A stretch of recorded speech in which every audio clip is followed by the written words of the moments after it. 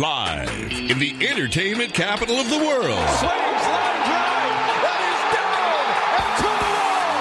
Cruz is in. Pierce is in. Party around. He's going to try to score. And save. It's the T.C. Martin Show. Boat lines it into left field. A base hit. Cespedes will score. And the Oakland A's walk off with Game 2 of the ALDS. It's time to get your daily prescription from the doctor, T.C. Martin. And Turner in the air to center field. That ball's hit well. Martinez on the run. This is way back. And it is gone. It is a walk-off home run for Justin Turner. The doctor is now in. Well, the doctor's in. He's in Houston once again. Ballpark Frank sitting in the hot seat for the next couple days. My good friend, Mr. Clayton Hamilton, joining me today. Some Olympic talk and lots of other sports as well. Numchuck behind the proverbial glass. Love John Fogerty. Center field. Put me in. Saw John Fogerty over at the Wynn. If you want to go see a show that's not one of the big high budget, or it's not going to be like, $5,000 to go see the Stones or something like that, if you like that music, very entertaining. Kind of nice laid-back evening. I think he's going to be doing a residency there again soon. And he does play center field, and his son actually joins him on stage. And it's always nice to hear somebody that sounds as good live as they do on Memorex. Yeah, even at his advanced age. We're going to be speaking with Gemma here in a little bit, but real quick, the NBA draft is tonight. Want to get your quick thoughts on that because I know you have some. What are you most looking forward to? What are you most curious about? Because, we talk about the draft a lot, and it seems like, there's not that surefire number one guy anymore. Some of the guys a little bit deeper in the draft could be the next Jokic or Giannis or something like that. I think I said Giannis, of course. But yeah, I mean, it's, because some of these Europeans and the three-point shot, and some guys are a little bit later bloomers on that kind of stuff today. It seems like you got to be not only a scout, but you've got to be kind of that guy that can look forward to see, all right, who's going to develop and be good, not necessarily who's good right now. Yeah, you can talk about Cade Cunningham all day out of Oklahoma State, probably going to go number one to the Pistons. But for me, it's really going to be in round two, and I'm looking to Iowa at two guys that I think can be really good impact players, and I don't know if either one of them is going to get drafted tonight. And if they do, it's going to be second round, and they could just be non-roster invitee free agents. And that's NCAA Player of the Year, Luka Garza, and then his teammate Joe Westcamp. And Joe Westcamp is one of those guys that he can be a Ryan Arcidiacono. He plays good defense, hits the three. He's going to be really valuable in an NBA structure. But when you put him through the rigors of a combine, he's probably not a guy that really stands out. But I think he's going to have a really nice and good career, and I just wonder if he's going to get drafted. And I said the same with Luka Garza, that if he goes to the right system, Luka Garza, you can get another Jokic. If he goes to the wrong system, you're going to get another Frank Kaminsky. And that's a wide berth between Nikola Jokic and Frank Kaminsky. It's kind of a Grand Canyon gap there. And so you wonder with a guy like Luka Garza, who some people are like surefire, can't miss, hard worker, hits the three, has post moves, can rebound, distributes, from the top of the key and down low. And then you have other guys that say he's big, he's slow, he's going to foul too much, guys are just going to run all over him. Luka Garza is going to be a bust. And that's the guy that I want to see go to a really, really good situation. I don't think he's going to end up in Denver. Denver needs a wing, 3-and-D guy. But if you could imagine, if you could have Jokic and Garza, and you could have Garza learn from Jokic, and you don't have to change your set when you go to the second string and your second unit, I would just love to see what could happen. Him, Mike Malone, Nikola Jokic in Denver. Don't think it's going to happen, but it's my dream. What resonated from me during that assessment that you gave of it, Luka Garza, Player of the Year, but you don't know if he's going to be drafted. Yeah. You don't have to look any farther than that to know what a crazy time we are in for the draft. Yeah, that is nuts. Like Luka Garza, he's so good at so many things that are really important in the NBA right now, and to see him get a shot, maybe on a second unit team like Denver, they tried with a guy like Isaiah Hartenstein, who's not Luka Garza. I really want to see where he goes tonight if he goes anywhere. Yeah, and again, remember, it's not just like foreign players in that, too, that are question marks. A guy like Steph Curry, a lot of people passed on somebody like that because they didn't know what he was going to be. The three-point line, the NBA game, and the NBA game, just like we're saying, the Team USA is struggling a little bit in the Olympics right now because they don't know the international game. Well, the NBA is different from the international game. It's also a lot different than the college game. Oh, so much different. And so it's going to be fascinating, the NBA draft. My only sadness is that, the Olympics are on tonight. Normally, I would be 100% beginning of the night to the end coverage of the NBA draft, but tonight I'll just read about it. I'm going to watch women's gymnastics. Well, another thing that's always fascinating is trade deadline in any sport. Major League Baseball trade deadline is coming up, so I thought this is a perfect chance to get on a good friend of mine. I've known this gentleman for years and years, from the Stars days to the 51s days, now the Aviators days. Always been a pleasure to work with, and consider him a good friend. My buddy, Mr. Jim Gemma with the Aviators. Jim, thanks for making time today. How you doing out there? Is the Aviators back home for a spell?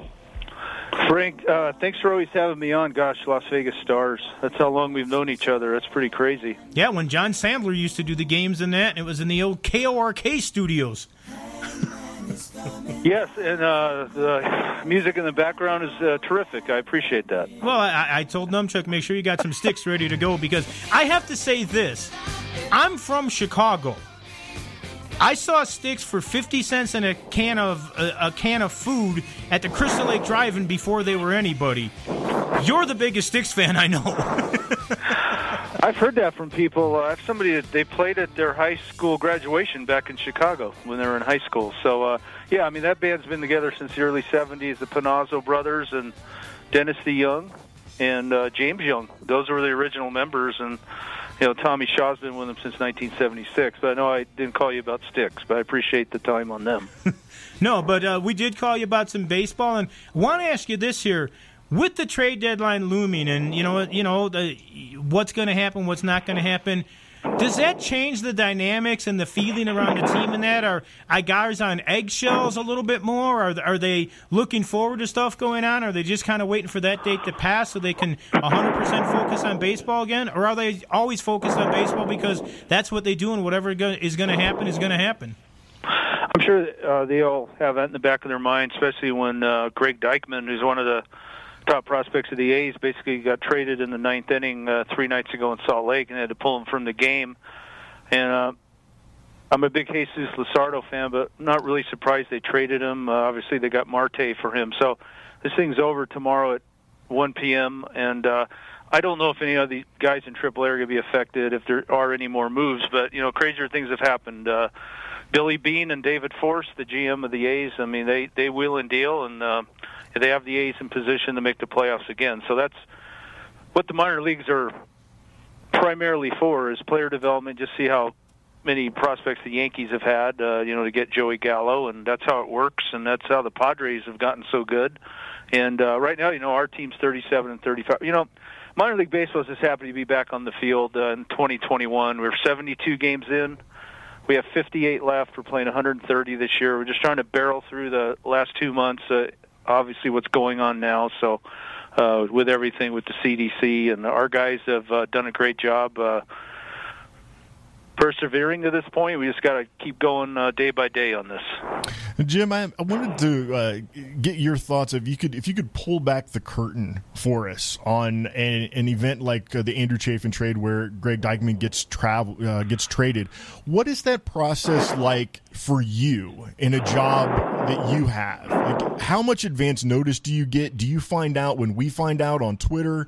What is your process in terms of what you find out, and then what steps do you have to take in your position when a guy gets traded? This is not a knock against the A's. It's with the other 29 teams. I probably hear about it 30 seconds before you guys do. So that's just the way it is. I'm the go-between here in Las Vegas. I work with the A's. I'm the go-between between our manager, player development, and just make sure the AAA roster is correct. So a lot of times I'll find out about it same time everyone else does. But the fact of the matter, Greg Deichmann is the 9th top prospect, and he got traded. But the marks of a good trade in all sports is both teams should get good people in return, and then that's a mark of a good trade. So, in your experience, was the Jonah Hill scene in Moneyball when he tries to trade Carlos Pena? Is that a correct assessment of the way things happen? Oh, I'm sure stuff wheels and deals like that. We love Billy Beane here. That movie was awesome. It's one of my favorite movies. But Billy Beane's been through here a few times. Billy Beane is one of the top executives in all of MLB, as well as David Force, the GM. You know, the A's keep winning, and yeah, I'm sure there was a lot of wheeling and dealing going on the last couple of weeks. Of course, the deadline's over tomorrow. You know, with the advent of 2021, I'm not clear on the non-waiver thing in August. I think you can still do that, but as far as distinct trades, the deadline's tomorrow. Ballpark Frank, Clayton Hamilton sitting in, TC Martin Show. Check it out at tcmartinshow.com. Joined right now with a good friend of mine with the Las Vegas Aviators, been with the club for a long, long time. Gemma, of course, going back to the Stars, the 51s, now the Aviators. Jim, you mentioned how this year you're just trying to soldier through it and get things done, and, you know, so far so good. Everything has been going well out there. The team competitive at 37 and 35, like you mentioned. I believe they're 2 games over 500 at home, 18 and 18 on the road. But not to try to bring anything down on this, how difficult was last season? I mean, I know that nobody expected a season where there'd be no minor league baseball, but that's what we saw. I mean, how was that? How difficult was that to get through, and how exhilarating was it to know that this year again you would be back on the field and playing in front of fans? And of course, we still don't know what's going on with that either. There's mask mandates, and there's not a mask mandate. Then there's capacity, and then there's not. So there's still challenging times ahead, but it's got to feel good to at least be back on the field and rolling again. Yeah, we have a 2-week homestand through August 10th. Once we get through that, you know, we're pretty much done with the season for us. We're 80% through. We have just 17 home games left, 29 on the road. So we're basically taking this day by day. But it's just great we're talking about this stuff, trade deadlines, what our record is, 37 and 35.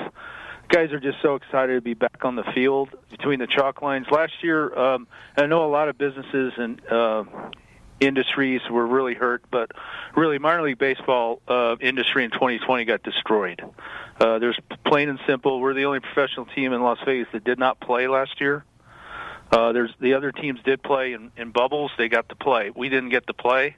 The industry hopefully is going to get that bipartisan bill, which needs to be done for. See, a lot of minor league teams are not owned. You know, we have a great ownership group, the Howard Hughes Corporation, and I want to tell you, we're all grateful. They paid us through the entire 2020 season, and not a lot of minor league teams did that.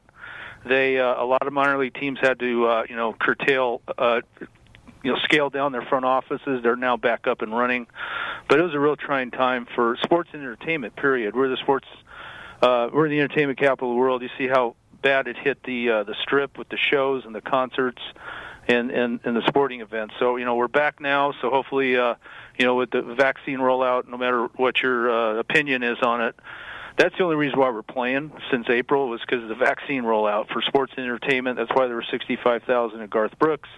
That's why next month when the Raiders play and into September, I mean, they're going full capacity. So we're all hoping for the best. But I know it's a long-winded answer, but we're just grateful to be back on the field. 2020 was the worst-case scenario for minor league baseball. It can't get any worse. Any case scenario you have, it can't get any worse than last year. When you never even get on the field, nothing can be worse than that. So 2021 has been great.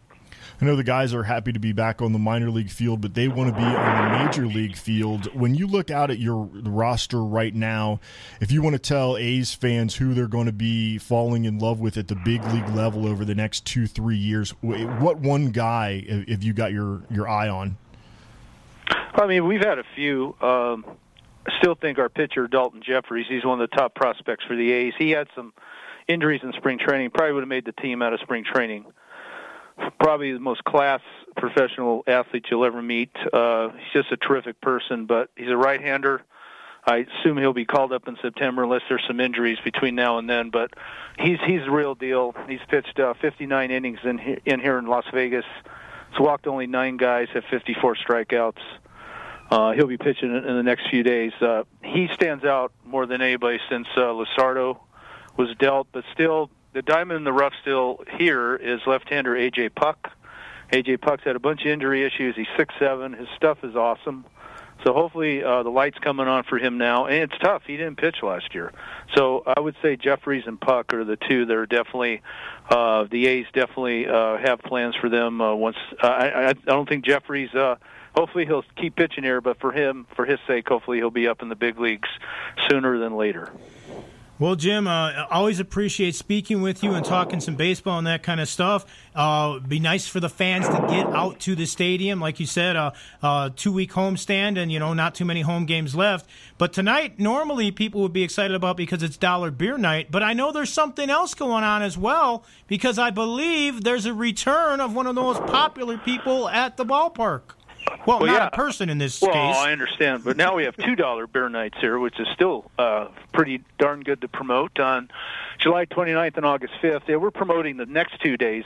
Finn the Bat Dog will be back Saturday, July 31st. He'll be here for the last 9 games of this homestand, and then the other homestand he'll be a part of this. So we're glad Finn's back, and Fred Hassan, his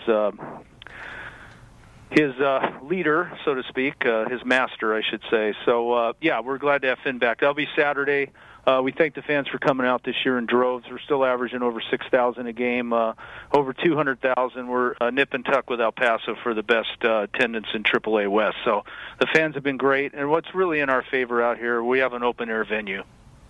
Yeah, and I know I've been out there. I haven't been out there as often as I'd like to have been with a lot of stuff, but got to try to get out there again. And I remember when they had the Finn the Bat Dog bobblehead night or something, and I had friends that were saying, well, we got to go to the ballpark tonight. It's a bobblehead, and that dog is mighty popular. Well, the players love him. The players will love to see him back out tonight. I know guys who played here in 19 really miss him. So it'll be great to have Finn, out on Saturday. He'll be here Game 3 of the series, so it'll be good to see Finn back. All right, so go out there tonight, enjoy those $2 beers, and, of course, fireworks on Fridays, Finn the Bat Dog on Saturday. Always a great time at Las Vegas Ballpark. And, Jim, always appreciate the time with you and, respect you and wish you all the best. And real quick, got to close it on this. What about the Oakland A's? What would that mean to Vegas if they come here? Do you think it happens? Well, first of all, the city of Oakland, the A's have been there since 1969. I mean, we're hoping they get something done in Oakland. I think eventually we'll have a major league team here. It's a tough question to answer because you really need a retractable dome stadium that, like the Diamondbacks have. So that's multiple years away from getting done. So we'll see how the next few months play out. All right. Well, appreciate the time, Jim, and hope to see you soon out at the ballpark. And thanks again for playing Renegade. Appreciate it. Oh, you got it. I love Styx as well. Just even though like I say, I've seen him several times in Chicago, but you are the biggest Styx fan I know, my friend. And who knows? Maybe I'll see you at a concert again sometime too. So I will be at Styx in September when they're at the Venetian. So hopefully I'll see you then. I would be surprised if you were not there, my friend. Jim Gemma there with the Aviators doing a great job out there. And go check it out. Aviators got that 2-week homestand here. So, always fun at Las Vegas Ballpark. Great food, great environment, and a quality product on the field. And this is a good time of year to go see a AAA ball game, too, because you're always kind of looking like, what players from what teams are going to get those call-ups that might be instrumental in a team's run to or not to the playoffs, at the end of the season. Yeah, it's always a good time of year, and things are a little different now because the call-up situation is different with the 40-man roster like it used to be in September, where everybody would go up. But yeah, a lot of guys going up and down between AAA, and always check out. They said sometimes too, the end of the AAA season, you get that guy from AA that they want to give an extra week's look at, so you can really see the future. That's one of the things that I always thought was actually interesting about AAA, because by the time they get to the AAA championship game, it's full of a lot of times AA and single A players, because it's not nearly the roster that got them in that position because of the call-ups and that, but always a good time. And Aviators competitive this year, and just nice to see the ballpark being used again, because I got to tell you, I don't live too far from it, and driving by that thing all year long last year, never seeing a game, a concert, anything going on there, the battle for Vegas or anything. It was kind of depressing. So, but it's nice to see the ballpark lit up and activity going on again. And an empty stadium is as sad as an unplayed with toy.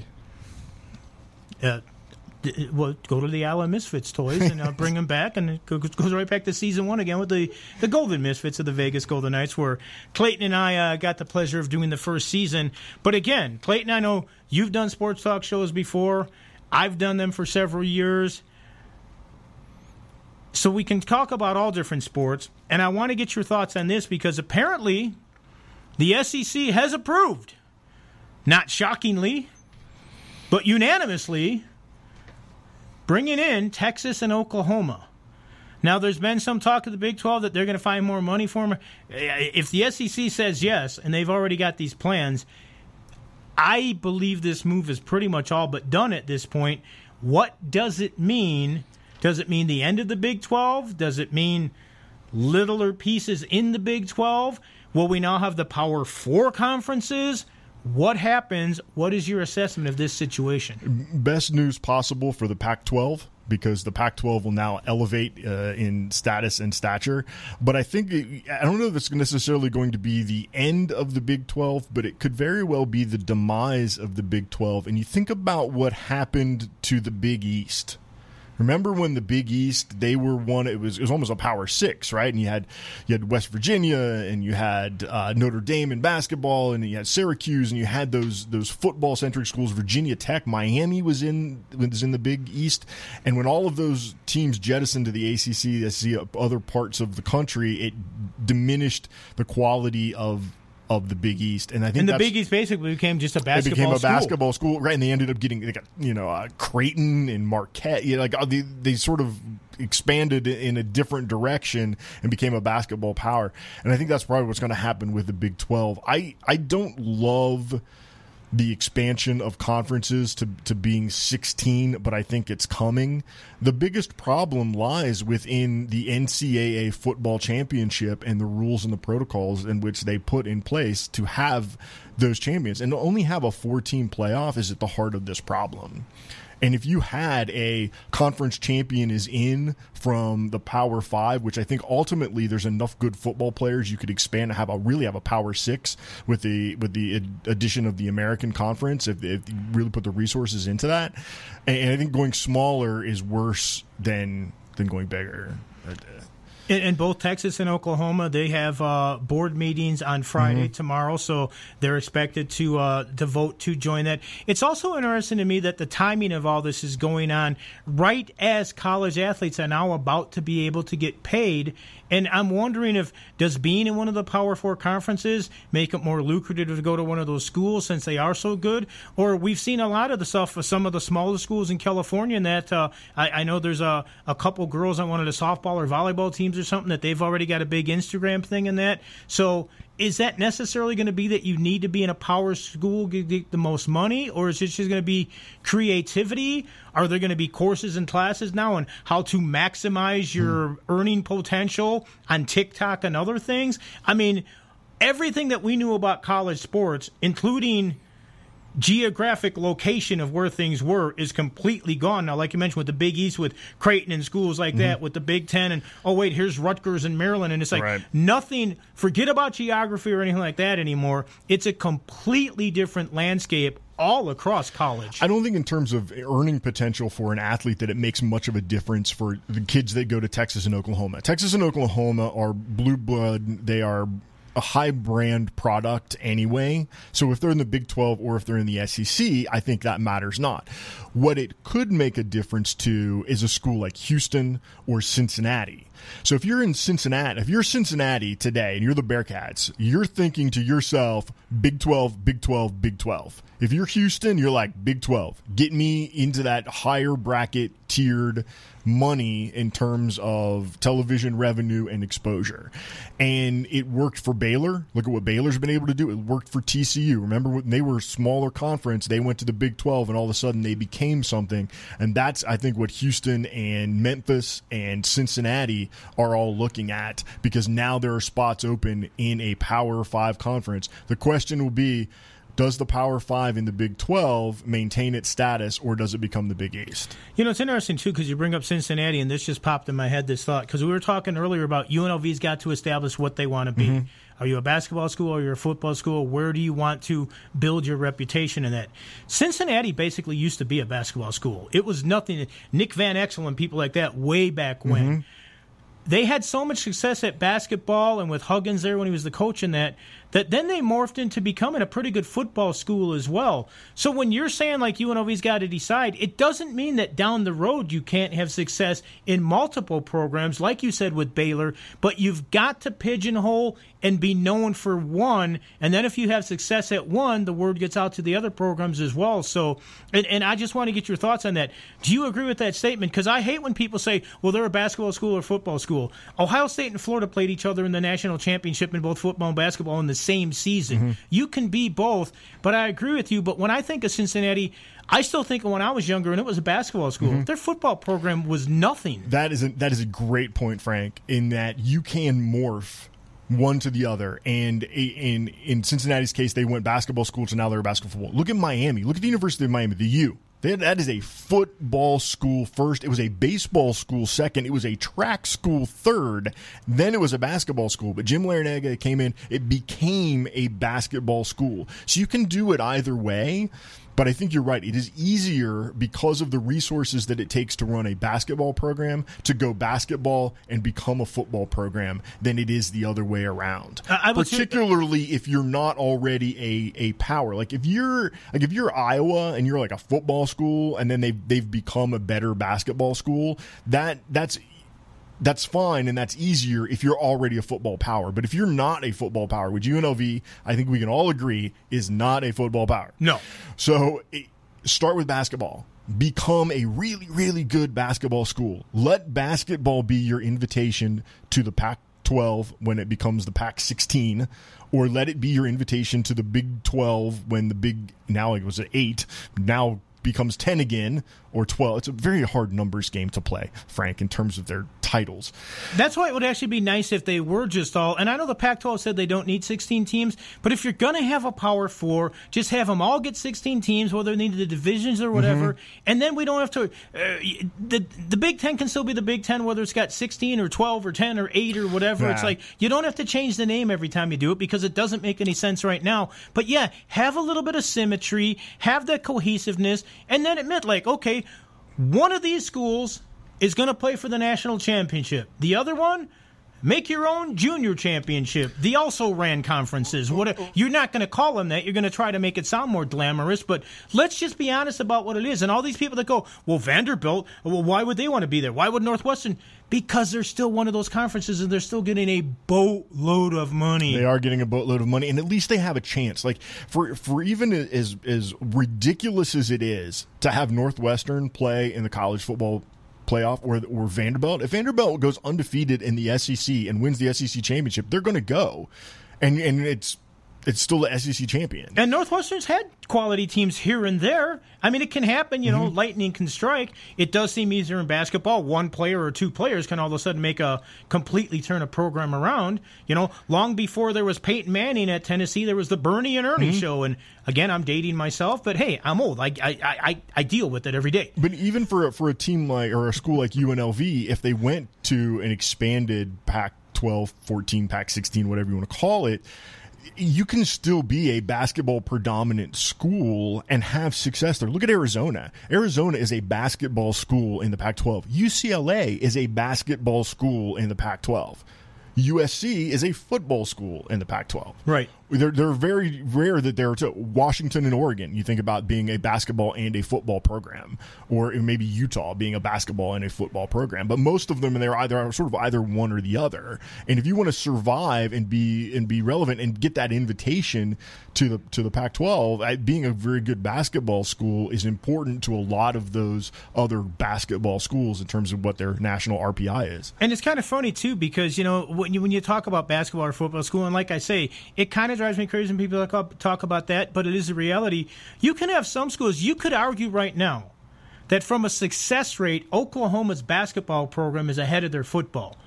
But they will always be known as a football school. When they hired Lon Kruger, they basically threw so much money at him saying, make us competitive, make us something to do when football's not here, but they still concentrate on football. Even when their football program is down, they still consider themselves a football program. I think Oklahoma could win the basketball NCAA championship, and they would say, well, that was nice. Now when does football start? Yeah, it could be. But look at what they've produced at Oklahoma, though. Buddy Hield, Blake Griffin, Trae Young. Had great players, and they've had good teams that have been tournament teams in that. But people still don't think of them as a basketball school. And it's the same thing for UCLA. UCLA could win the national championship in football, and it's still a basketball school. You'd be like, oh, well. That was nice. Yeah. That was nice. How many did John Wooden win in basketball? Talk to us then. Exactly. But like I said, there's nothing wrong with having an identity and starting. And that's what I feel like UNLV has really dropped the ball on, that especially when they were the only game in town. And now that they're competing for the entertainment dollar with the Aces and with the Aviators and with the Raiders and the Golden Knights and a potential NBA team and the potential of the Oakland A's and all of the prize fighting and MMA that goes on here, that you have to create that identity.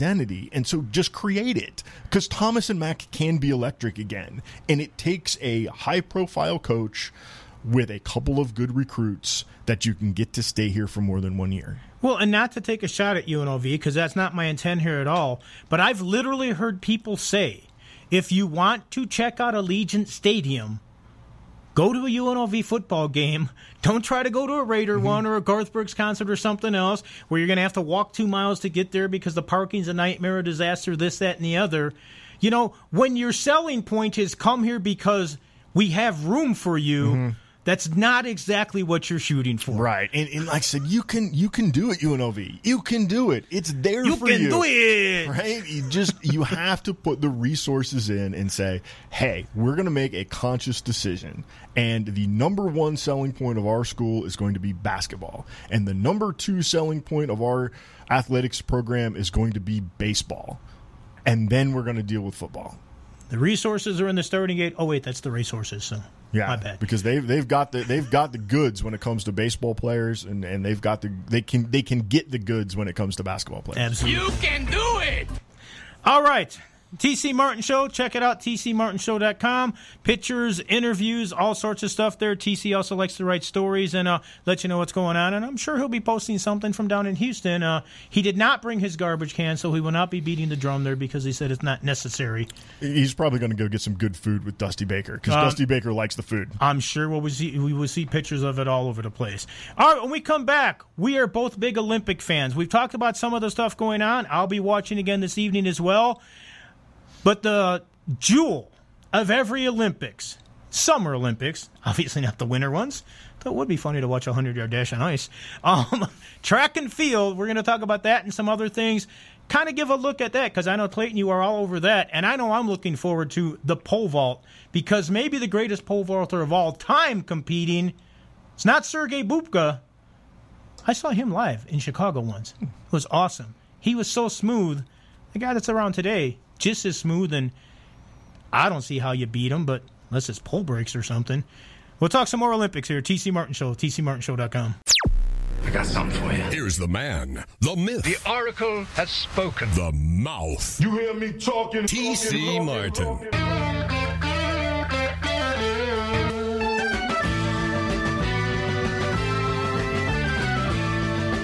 What a whipping post. Yes.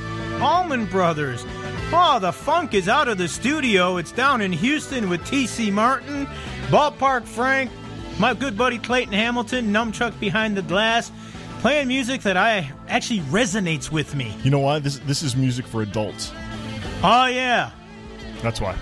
Or in Numchuck's case, adulteresses as well. But, adults do enjoy it, so yes. But going to get some Olympic talk here. Real quick, got to throw this stuff in because it is a little breaking news going on. You know, TC loves that breaking news sounder. Numchuck right on top of it there, doing a great job for us today. Appreciate all the hard work that he's doing back there. But a little bit of news going on, ancillary things, and I'm going to throw them 1, 2, or 3 at you, and then just give quick thoughts on each one. Rizzo going to the Yankees. Shocking. Looks like Westbrook is going to be going to the Lakers. Depressing. And what was the other one? I forgot. There was another one that I was going to throw in there as well. But, yeah, I mean, there's a lot of stuff going on. So, Scherzer looks like he's going to the Padres. Yeah, that's disappointing. The Padres, San Diego is the most overrated city in America to begin with, as a place. Me and my best friend are the only two people I've ever known that have gone to Petco Park and did not like it. Petco Park is ridiculous because you shouldn't build a new stadium that has restricted view seating, which it does. But it is hard to get to, and it's everything about San Diego. I know I'm in the minority, and everyone tells me it's the greatest place on earth. Most overrated city in America. And so I don't really like seeing the Padres get better. I really don't like seeing the Lakers get better. So Westbrook to the Lakers, even though going the other direction, Harrell, Kuzma, and Kentavious Caldwell-Pope, which I think makes the Washington Wizards better. I think this is a good trade for the Wizards, and it's a good trade for the Lakers because the Lakers are going to get extraordinarily better to have a facilitator and a guy that can score from the perimeter. But have the Yankees shifted their playoff hopes and World Series hopes now? See, with Rizzo and the shift, I thought. Yeah, exactly. Well, Rizzo, I really like for them because Rizzo, at least, he's a contact guy. I wasn't crazy about Joey Gallo, which was the first domino to go to the Yankees because the Yankees have plenty of strike and miss guys. Yeah, he's a swing and a miss or a home swing run. And a miss guy. He's feast or famine at the plate. He doesn't give you great upgrade in terms of center field defense. So I didn't love that. I would have liked to have seen them go get a guy like Charlie Blackmon from the Rockies, although I don't think he was the Rockies are going to make him available. But a player more of the Charlie Blackmon ilk to the Yankees makes more sense to me than Joey Gallo. But I think Rizzo really, really helps their situation. And he's a really good first baseman, too. I don't think he gets enough credit for his defense. He's a good defensive first baseman. Especially since with all of the injuries that they've had at first base, Ford with Vogt, with like all of the problems that they've seen there, he's going to provide some stability. Now the question will be, do the Red Sox counter and get the Chris Bryant deal done to go to Boston? Could be interesting. Could be. Fun next hour or a couple hours. Well, I know. The trade deadline. Another thing that's always fun, and we could have done the whole 2 hours on this coming up, but we didn't want TC angry down in Houston, so we're saving it for now. Olympics. Yes. We've talked about some of the sports that have been going on. I could cover a lot more of those as well. But track and field has yet to start. We are both huge track and field fans. Love the sprints, love the distance races. I love the field events, Al Order, a lot of people don't know who he is except, he's a guy that won some gold medals. Maybe the greatest Olympian from the United States of all time, with all the golds he won and all the Olympics he appeared in. I like the hammer throw, the javelin, different things out there. Pole vault is exciting. Vashti Cunningham competing in the high jump once again. But track and field, what do you make of it? How excited are you? And what are your key can't-miss events, even though you don't have Peacock? Yeah, there are a couple of can't-miss events, and one we will start in the field because I know that you like the field and are big and ready for the pole. Well, I used to throw the discus back in 8th grade. Yeah, nice. I'll order for discus gold medals. The shot put, Ryan Krauser and fellow American Joe Kovacs probably going to go 1-2. But Ryan Krauser just set the world record in the U.S. Olympic trials for the shot put. And he knew it as soon as he threw it. His exuberance, as soon as it left his hand, he was celebrating knowing that he had just thrown the throw of his life. And here's the thing. The shot put is 16 pounds. It is the same weight as a bowling ball, right? So if you want to know how far he threw it. The heaviest bowling ball. Imagine this. You are at the free throw line of a basketball court with a bowling ball in your hand. You turn around and throw it through the hoop on the other side of the court, past half court, past the other foul line, into the court. That's how far the world record is with the shot put.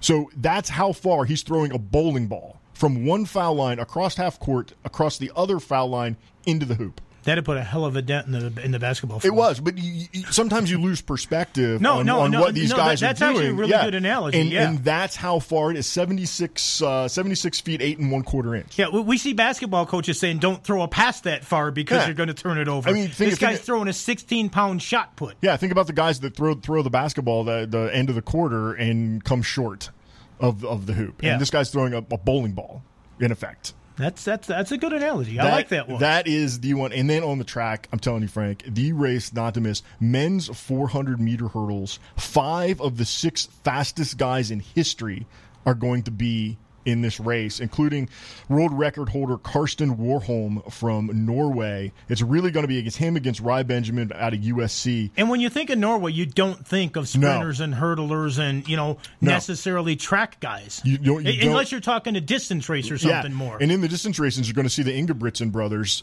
Philip and Jakob, most notably, other than they have their older brother there. But Jakob Ingebrigtsen is going to run the 1500. He might run the 5000 as well. And here's a guy from Norway that can beat the Kenyans. And he said that he became a runner because cross country skiing was too easy. It wasn't a challenge. So take the skis off and let me run. Imagine, we hear a lot of people saying how in California you're running the sand to build up your strength. Mm-hmm. Imagine what running in snow does to your leg muscles. Yeah, but I tell you, the 400-meter hurdles, though, Karsten Warholm, and it's Rai Benjamin out of USC, and then Alisson de los Santos from Brazil, Kyron McMaster out of the British Virgin Islands, and Abdurrahman Samba from Qatar. And these guys, every single one of them is capable of breaking the world record, and that's 5 guys for 3 medals and 1 record. Now, when it comes to something like that, will we get the proper coverage and respect for it without a bunch of Americans in that field there? Well, there will be Rai Benjamin. I mean, he's the second fastest guy, or the third fastest guy in history. Second fastest guy was Kevin Young, former world record holder at Karsten Warholm just broke. But yes, the track and field, they are going to run all of the prelims. The problem is they're going to run the prelims on NBCSN in the morning, like 3 o'clock in the morning here, and then they'll run the prime time. They'll run the finals. It'll be very much like the swimming coverage. So you will get to see it if you're up at 3 in the morning or DVR it to see the semifinals and the heats and whatnot. But it should be, like I said, that's going to be a good race. And on the women's side in the 400-meter hurdles, Frank, it's Dalilah Muhammad against Sydney McLaughlin, 2 Americans, outside chance for Anna Cockrell out of USC, and Femke Bol from the Netherlands. But the last 3 times that Dalilah Muhammad and Sydney McLaughlin have run against each other, it's taken a world record to win. You brought up something else here that I don't think a lot of people really realize or think about that much. Because when it comes to the Olympics, because the fields are so big, and a lot of people that have no shot of a medal are still representing their countries because they get to be an Olympian from their country. But just like we see in the swimming and that sort of stuff, there are the preliminaries, and there's the quarterfinals, semifinals. Depending on how many people are in the field, you might have more and more heats that you have to run. So when you watch these preliminaries and the semifinals and that kind of stuff, frequently the person that wins in the finals isn't necessarily one of the top people. Once they know they're in, you'll see guys back off and that sort of stuff. Some people want to win a race. Some people want a better time. Some people want to maybe play that mental game or whatever. But it is interesting knowing how much do you put out in each one of those preliminary races to make sure that you still have your best performance left. It's a fine line that you have to draw, because you don't want to give too much and be burnt out for the end, but you've got to give enough to make sure that you're in that final. Yeah, and you'll see that a lot in the distance races of how much energy can I conserve, and you'll see the people from some of the countries that are not favorites, and you'll see them going all out versus somebody that's not. But it's just about survive and advance, and especially in these hurdles races, trying to avoid disaster. You look at Omar McLeod, world record holder in the 110 hurdles from Jamaica. He hit a hurdle in the Jamaican trials, out. Didn't qualify for the team. And you see a lot of that sometimes in the relay races because you drop the baton or have a handoff that goes outside of the zone or something like that. You can be done before you even start. And frequently in the relays, the team that's in the first or second preliminary might be completely different than the team that you put on the track for the final.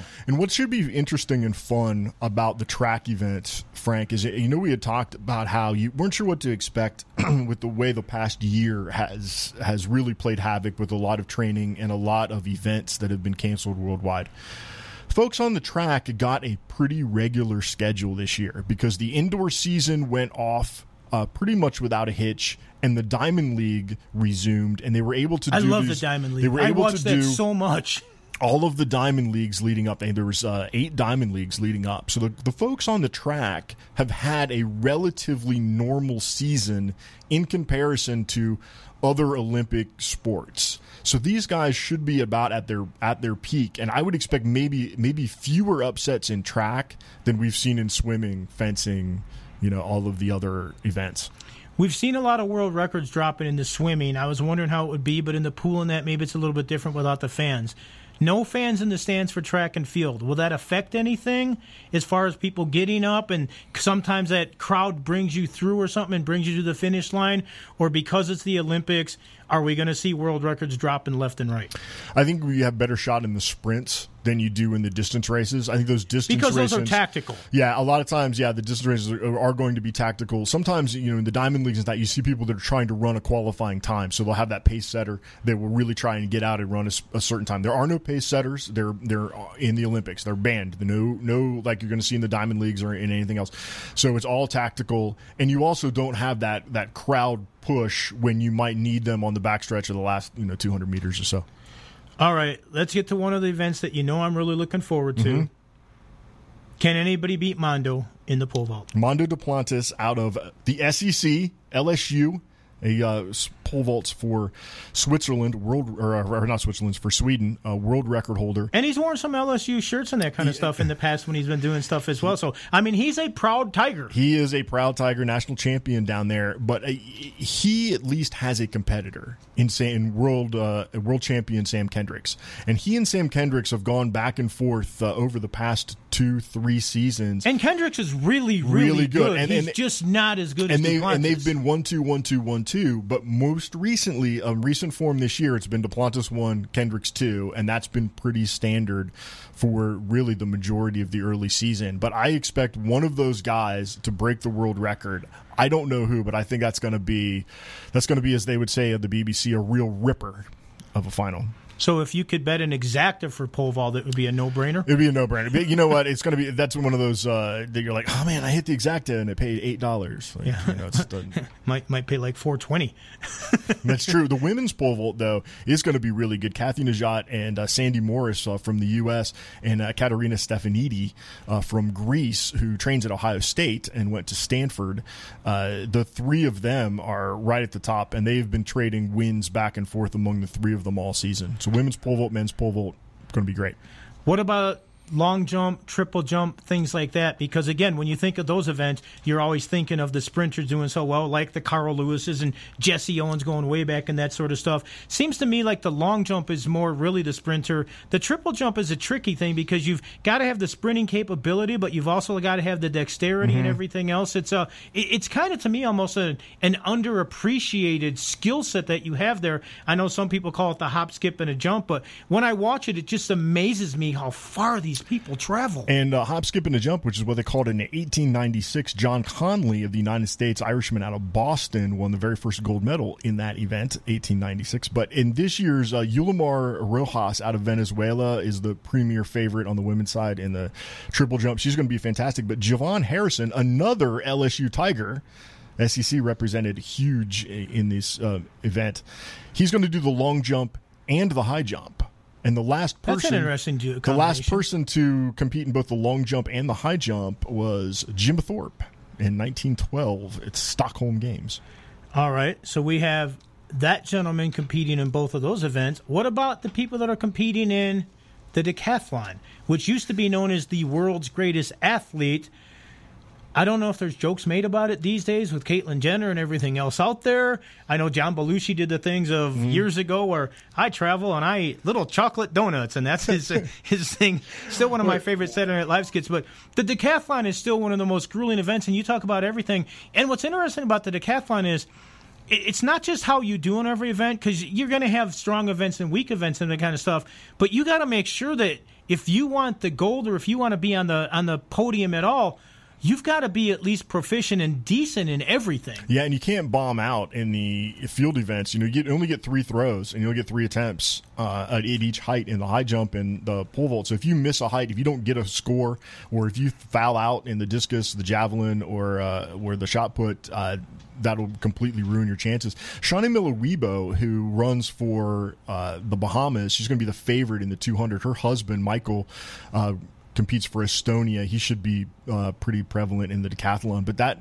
his wife in the women's 200, A lot of times you talk about the 100 meters being the race to see, but on the women's side, it's really the 200 meters between Shawnee Miller-Weibo and Dina Asher-Smith out of Great Britain, who's beaten everybody this year. Shelly-Ann Fraser-Price from Jamaica, who's the returning 100-meter champion, and Elaine Thompson, who's the returning 200-meter champion from Jamaica, and always Marie-Josée Toulouse out of the Ivory Coast. So there's about 12 women that could win a medal in that race. And there's only going to be 8 lanes. So somebody's getting left out in the semifinals. So all of that is going to be fantastic. Yeah, well, like I say, I mean, we could talk 800, 1500, decathlon, all that kind of stuff, the marathon. But I know you wanted to talk about baseball as well. Yes. Just one more thing, though, before we move on about track, and you think about how fast these guys are. Think about somebody like Trenton Holiday, played in the NFL, right? And he ran in the Olympic trials. And all those football broadcasters used to say about him that he has world-class speed. Right? He didn't have world-class speed. Those football guys have eliminated in the semifinals or eliminated in the heats at the U.S. Olympic trial speed. So you're going to see real speed when these guys hit the track. Willie Gault had world-class speed back in the day because he was a track guy who became a football player. Yeah. I'm looking forward to that. Also looking forward to the baseball tournament. Some fellas that you will be familiar with on Team USA. The Todd father, Todd Frazier, playing third base for Team USA, got released by the Pirates earlier in the year. And also Daniel Robertson, who used to be the closer for both the Yankees and the White Sox, he's going to be on that team. And the baseball guy that I'm most sad I'm not going to get to see was Homer Bailey. Homer Bailey was on Team USA that got him through the qualification, pitched so well that the Oakland A's signed him to a contract, so he's unable to play and unavailable. But that baseball tournament should be pretty good. Also, Ian Kinsler, going to play for Israel. You haven't seen Ian Kinsler in a while, or Ryan Lavarnway, another guy playing for Israel. And then maybe see some of the stars of the future as well, as a lot of minor league players are going to be there. So maybe somebody that you'll see at Las Vegas Ballpark soon. And Eddie Alvarez, who got a silver medal in short track speed skating at the Winter Olympics, going to make his summer debut, second baseman in the Marlins organization. So there you go. A lot of Olympic coverage, and I know I'm looking forward to it all, and hopefully you will as well. And you don't have to remember all the names or whatever, but when you see a name out there and you're going, hey, wait a second, and we went through the whole track and field without talking about Sha'Carri. Yeah, no, it's a shame she's not going to be there. No, her Olympic dreams went up in smoke. That's true. All right, that is going to do it for us. Thanks to Gemma for joining us. Thanks to my good friend Clayton Hamilton. Good seeing you again, man. Yeah, it was fun. It was fun coming out of retirement for the day. It was good. Yeah. I think TC's going to be gone again next weekend, Thursday and Friday. So maybe we can do it again. Yeah, with a little more stuff. Yeah, we'll find out what happens. I'm available. Chris Wynn will join me tomorrow. Ken Thompson also going to be on with us, and who knows who else? We know who's not going to be here. TC Martin. He's down in Houston, banging the garbage can with Dusty Baker. Thanks for listening. Check out the show, tcmartinshow.com. Talk to you tomorrow at 2.